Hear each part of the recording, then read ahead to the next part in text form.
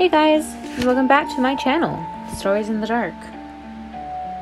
Today we're going to be talking about Bonnie Christine Craig from Alaska Anchorage on September 28th, 1994. 18-year-old Bonnie Craig was a vivacious and well-liked college freshman at the University of Alaska in Anchorage. Before dawn on the morning of September 28, 1994, she left her home for school. 2 days a week, she walked 45 minutes through the early morning darkness to catch the bus. She was a diligent student who prided herself on arriving promptly for her 7 a.m. English class. However, she never arrived that day. Her body was found floating in McHugh Creek later that day. The medical examiner determined that she had drowned, but she had also suffered severe head injuries, possibly resulting from a fall off a cliff. At first, Alaska State Troopers believed Bonnie had died in a hiking accident. Her mother, Karen, however, found evidence that she might have been murdered. When she viewed Bonnie's body, she noticed defensive wounds on her hands. She did not believe that Bonnie would go to the creek area during a school day. Also, the creek was 10 miles from the bus stop, and she had no way of getting there. Furthermore, the belongings that she took to school that day were not found with the body. According to Karen, the police kept most of the information about the case to themselves. Karen found an ally in reporter Maria Downey. She was also trying to get more information about the case. For unknown reasons, police did not initially release the results of the sexual assault examination. Karen was told that Bonnie had not been raped. She learned about the results 6 months later. Bonnie had most likely been sexually assaulted, as semen was found during the examination.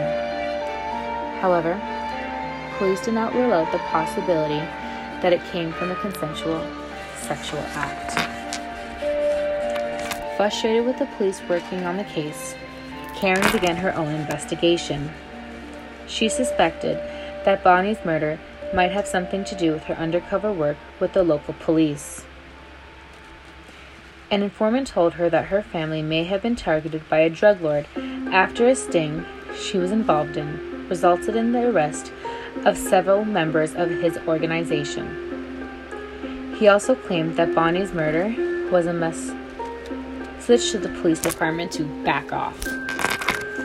According to Karen, Bonnie was murdered the day after the people that she identified were released from jail.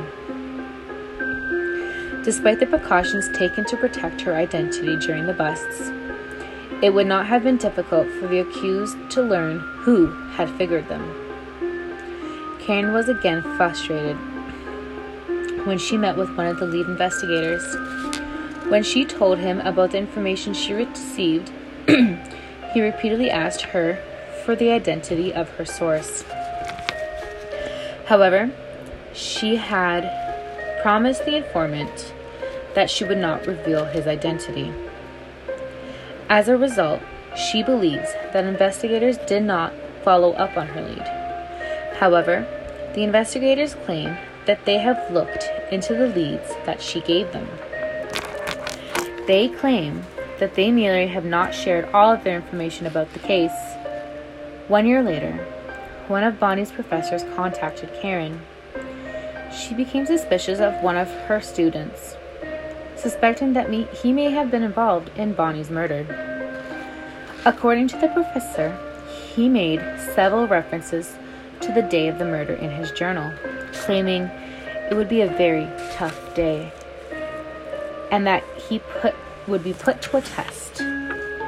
According to Karen, some of his writings were also violent.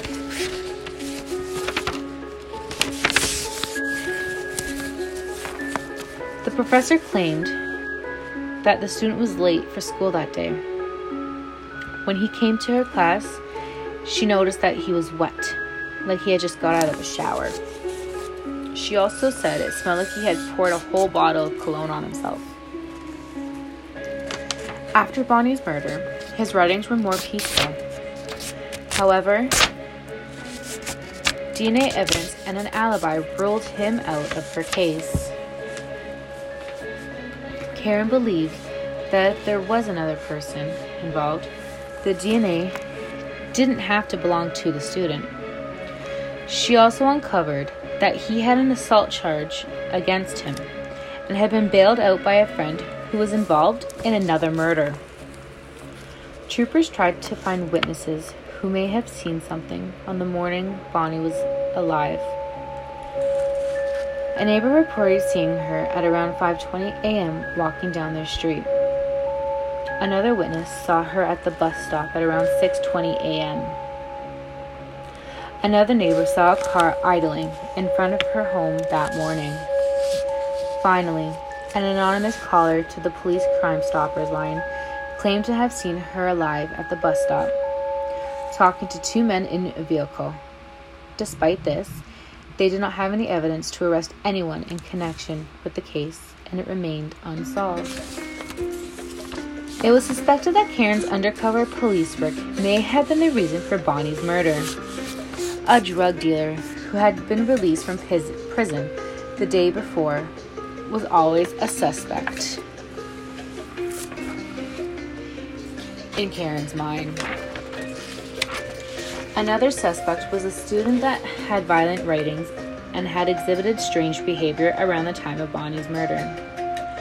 The anonymous caller who saw Bonnie talking to two men in a car at the bus stop reported that their vehicle was an older model yellow or light tan compact car. It and its occupants have never been located. The results of this case. It's solved. In 2006, DNA from semen found on Bonnie's body was matched to Kenneth Dion. Through CODIS National DNA Database, he was in prison in New Hampshire for a series of armed robberies when the match was made.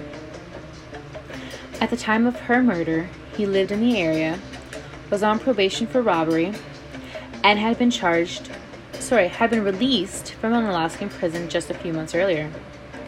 2007, Dion was charged with raping and murdering Bonnie. It is believed that the crime was a random act of violence.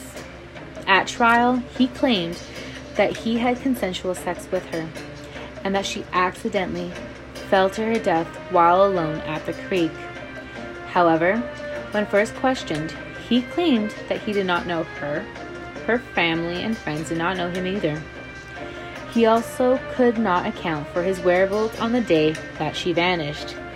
His wife said that he was not even home for the entire week. Furthermore, the medical examiner determined that her injuries were caused by a blunt object or weapon, not from a fall. At the time, he carried a martial art weapon in his car, which could have inflicted the injuries. Also, a leaf with her blood on it was found above the cliff area, suggesting that she was already injured before, quotation, falling from the cliff, end quotation. Finally, her family noted that she was in a strict, committed relationship with her boyfriend at the time and would not have sex with someone else, especially a complete stranger. Dion was found guilty of her murder on June 15, 2011. He was sentenced to 124 years in prison on October 31st, 2011. And that's the story of Bonnie Craig.